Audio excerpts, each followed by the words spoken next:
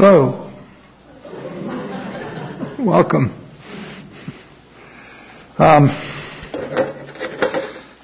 We'll go as long as my body holds up today. If we have to stop, we'll just pick up where I stopped, and we'll go from there next week. Roger said it was okay if I did that. So I've got this virus. You know, when you fight a virus for like 10 days and you think, well, you start asking people for advice, and finally you call the wonderful Dr. Eckel, and he says, get over to the emergency room and find out what's the matter with you. So I did, Friday night. 3 hours later, they said, we can't find what's the matter with you. We can't give you any medications. Your vitals are all fine. So go home and take a Tylenol and get a nap. So, you know, when you're in that shape, you don't want to hear that kind of thing because you're hoping they're going to give you something that's going to make you feel better. And this is one of those viruses that part of the day that your temperature's way up here, and then it's down here, and then it's way up here, 99 to 104. Really fun. So, as long as my strength holds out, which is really, I should say, as long as my weakness holds out, we'll keep going. So we're talking about the book of Romans. That's going to be what we're going to study over the next, we're thinking, maybe 2 years. So a little history, a little testimony, 27 books in the New Testament.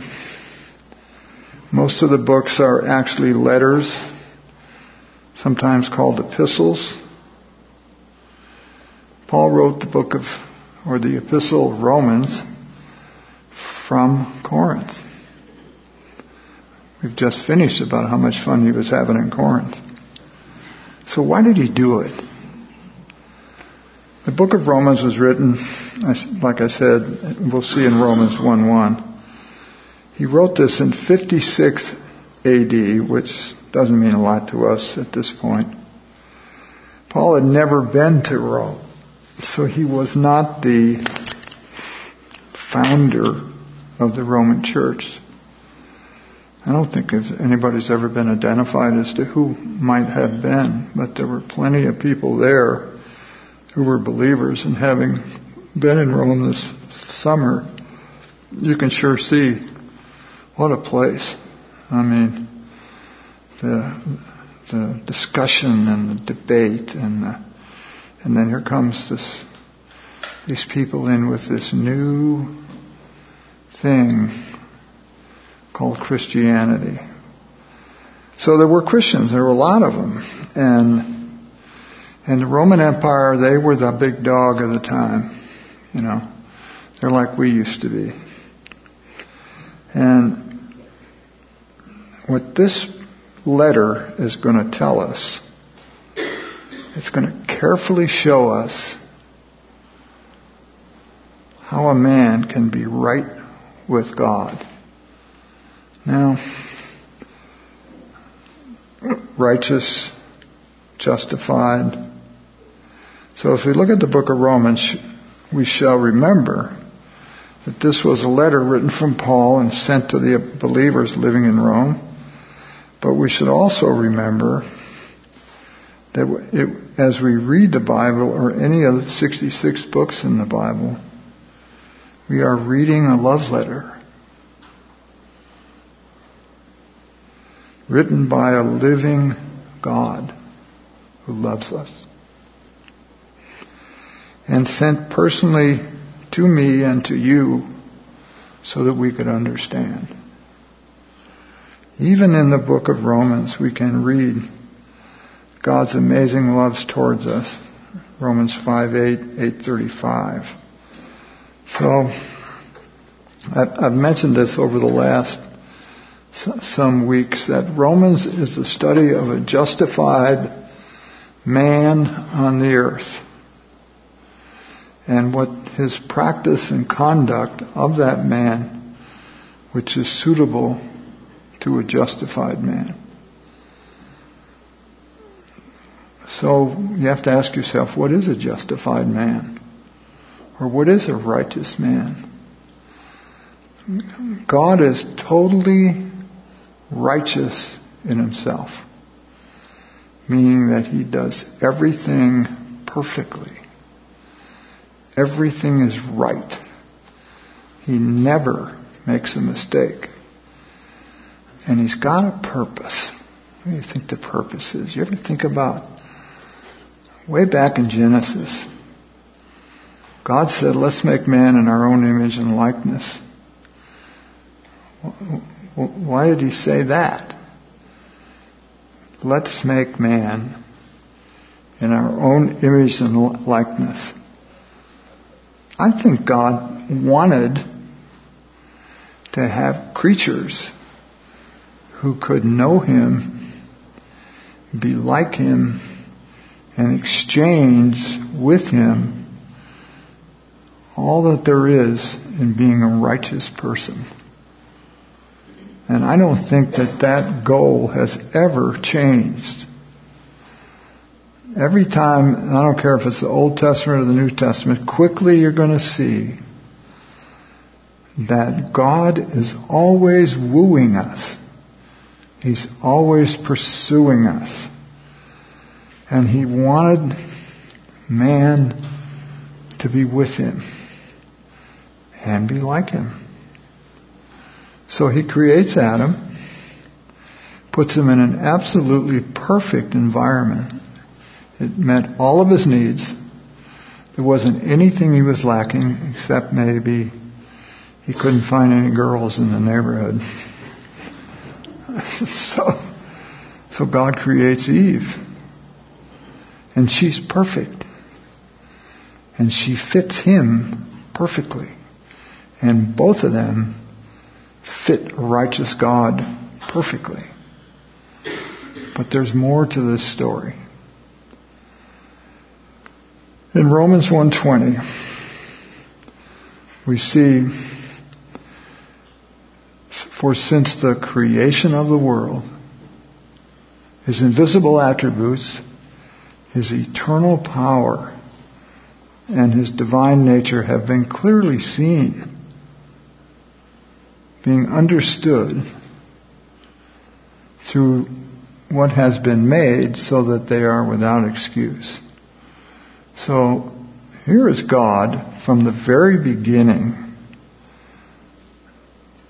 demonstrating his invisible attributes so that people would know, his creatures would know that he had a purpose.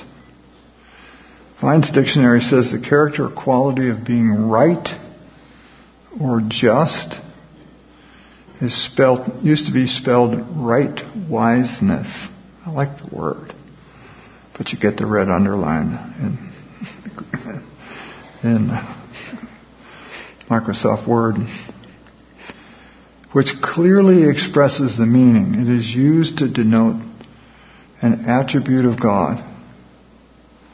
So Romans gives us a system of practice and conduct that is characteristic with a righteous man. Okay? As we talked about a couple of weeks ago, there are two books or two letters in the New Testament that talk about give you an overview of man and then how he should live based on what his position is. In Romans, we have what's the word I'm looking for? The revelation of God showing us what a righteous man on the earth, one, what he looks like, and two, how he functions. Okay? I don't know why we have such trouble with that, but that's what he's doing. So is that a great deal? that God would put the standards so high and the requirements so great that we couldn't live up to them. This in Ephesians is the only two letters that do that say, here you are as a righteous man on the earth. And here's how a righteous man lives. You know where else you see that? You see it back in Exodus. When God takes, by grace, He takes all of the Jews from Egypt all the way to Sinai, and they didn't have to do anything but walk. That's all they had to do.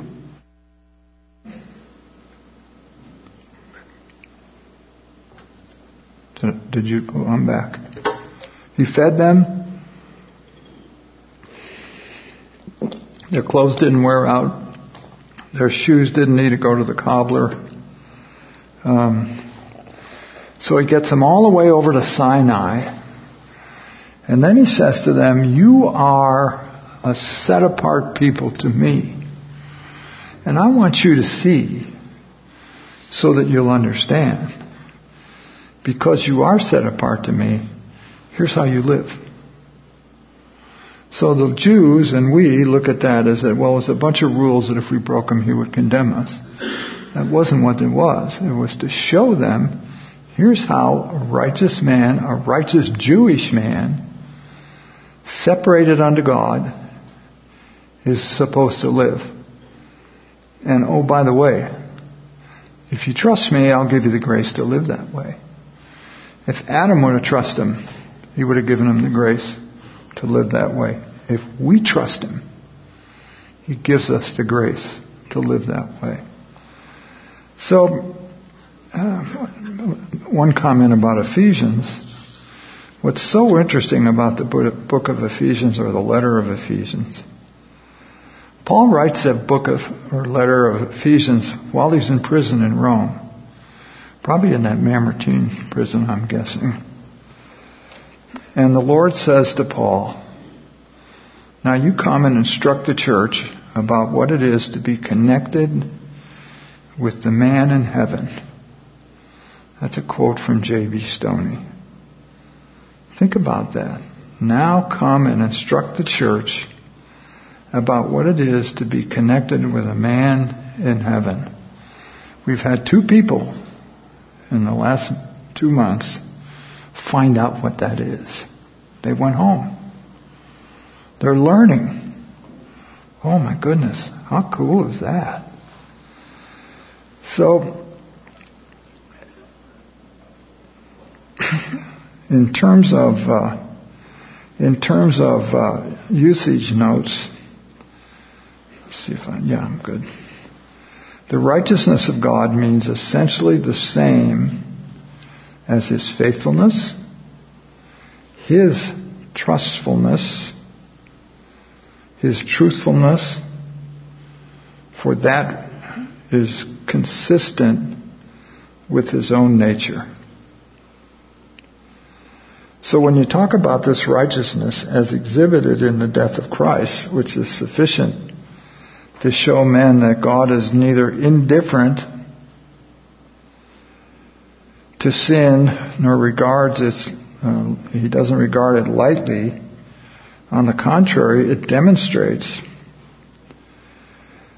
that the quality of holiness in God, which must find expression in the condemnation of sin. I want to make one more question about this righteousness.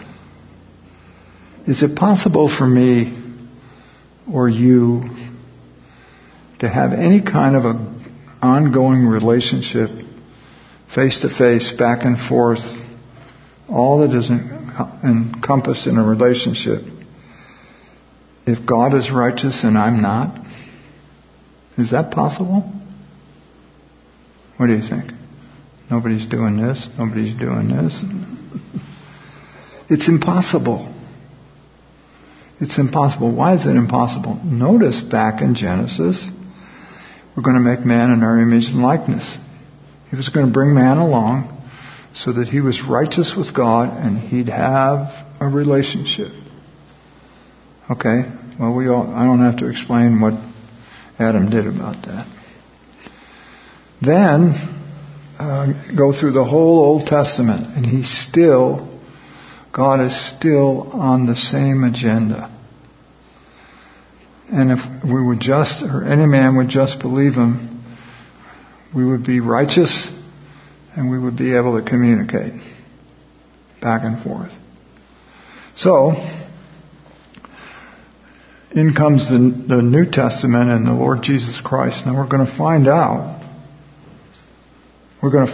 that the Lord Jesus Christ, being the Son of God and being righteous, has the same purpose. Why did he go to the cross? Well, he wanted to satisfy God about the insult of sin in the world. So Christ became a sacrifice because God said, in righteousness, the soul that sins, it will surely die. So if you ever take a look at, when God lays down a principle, he never varies from it. And we'll find that out as we go through Romans 9, 10, and 11. So, are you doing okay with him so far? That's going to be a challenge.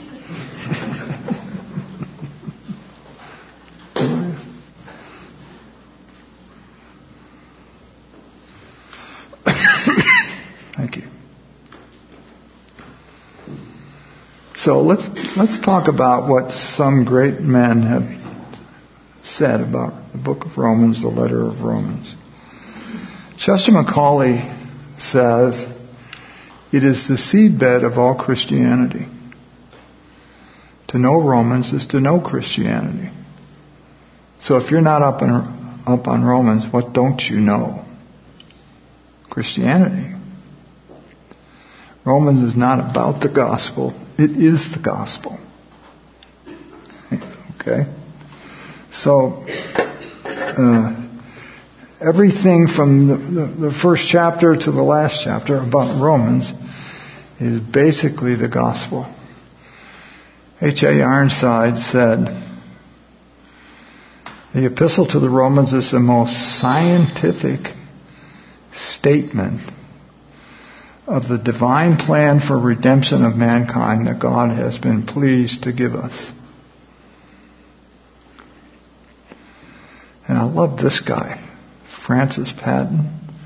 He was the president of Princeton University in the 1800s. And all those northeastern schools that are now just as wokey as they can be, they were all instituted for the study of God's Word. This guy says the only hope of Christianity is in the rehabilitating of the Pauline theology. It is back to the incarnate Christ and the atoning blood, or it is on to atheism and despair. What do we got going in our society today? We have atheism and we have unbelievable despair. Every phase or every level of humanity, economically, no matter where it is, there is no hope. There's only despair. So, even Martin Luther, the Epistle to the Romans is the true masterpiece of the New Testament. And the very purest gospel, which is as well worth and deserving that a Christian man should not only learn it by heart, word for word, but also that he should daily deal with it as the daily bread of men's souls. It can never be too much or too well read or studied. And the more it is handled, the more precious it becomes and the better it tastes. Martin Luther was a pretty cool guy. had us going and eating. So, John Wesley. John Wesley's journal. Wesley was an unsaved preacher until he read the book of Romans and he understood God's way of salvation. Luther's 95 Theses, a Catholic monk, was greatly influenced by Romans 1:17. The just shall live by faith, which opened his eyes to the truth of justification by faith. Augustine, who this is probably the only thing I'd recommend from him, the city of God was founded on his study of the book of Romans. John Bunyan's Pilgrim Progress was written after reading the book of Romans in prison. Romans became the best-selling book, Pilgrim's Progress became the best-selling book of all time next to the Bible. So, what an influence this book has. So, and one other thing I want to put in this is out of Newell, and this is for Courtney's benefit. He likes this. In Romans, a man is shown with righteousness. There is none righteous, no, not one. This involves a man's fundamental relationship to God. Every human being that does not believe in Christ has no relationship with God. And we're going to find out that that's interesting because it puts them in a really tough spot. So Christ has been put forth as the propitiation or the satisfaction for the sins of the world, meeting all divine claims.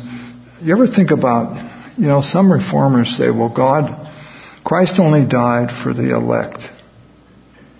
You know what the problem with that argument is? Well, what if you're not one of the elect? And it isn't about you. The idea of righteousness has to cover all sin. Because you've got to look at it from God's side. You've got to look at it from a righteous man, a righteous creature, God. So if he didn't get them all, he didn't get any of them. So his death releasing man from the necessity of a righteousness and holiness on his own. Now, I know a lot of you came to Christianity through an environment where you were instructed and coerced and encouraged to get this righteousness thing going on your own. Or maybe a little bit of both. Christ becomes a man's righteousness, and a believer has the witness of the Spirit of God as a child of God. Now, I might be running out of gas here. So, if you look at Paul's epistles in the New Testament, if you rank them in fundamental relationship to God, look at them from that perspective, not your perspective, God's perspective. How do they relate to Him? The first one is Romans, because it's the book of Christianity, and it gives you everything, not only about Christianity, but it is Christianity. And then 1 Corinthians, 2 Corinthians, Galatians. Roger and I were talking this last week, and he said, well, we're kind of going backwards here. We did Galatians, we did 2 Corinthians, we did 1 Corinthians. Now we're doing Romans. I said, well, that's okay. So we're kind of slow. So as I've mentioned, and then the fifth one is Ephesians, men on earth, seated in the heavenlies. And someday we'll talk about Ephesians. Then Philippians, Colossians, 1st and 2nd Thessalonians. So that's what Newell says is the spiritual order. But 2 through 9 makes no sense unless you have number one down. And I don't mean memorization, but you spend time, as much time as you can, alone with the Spirit of God in the book of Romans and invite Him to show you what He means. Literally, it will change everything, and the way you look, it will change everything the way you look at things. That this is about God's righteousness, not mine. It's about how He sees things and what He's after, and you have to come to a conclusion in the end that what He's done is to put us in that position where by faith we believe Him. He declares us to be the righteousness of God in Christ. What is the next thing? We get fellowship. We get to go to Him and sit with Him and just hang out with Him. And I know a lot of times when I talk about this subject, you get a lot of people who think, boy, that doesn't sound too exciting to me. Don't you wish you could call up your dad or Winnie and say, how's it going up there? And they would say, I'm sorry, I can't take your call right now. So I think that's as much as I can do. So next week what I'm going to do is I'm going to go an overview of all 16 chapters with six large headings. And it's every single one of them is about the righteousness of God revealed in everything that He does. Do you know that He reveals Himself in condemnation?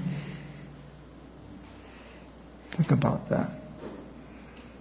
He takes in the first 3 chapters, He condemns a lot of things, and it shows us His righteousness.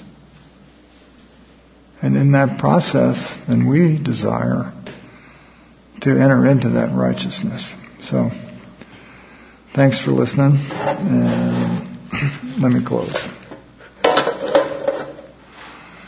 Father, how we thank You for Your grace.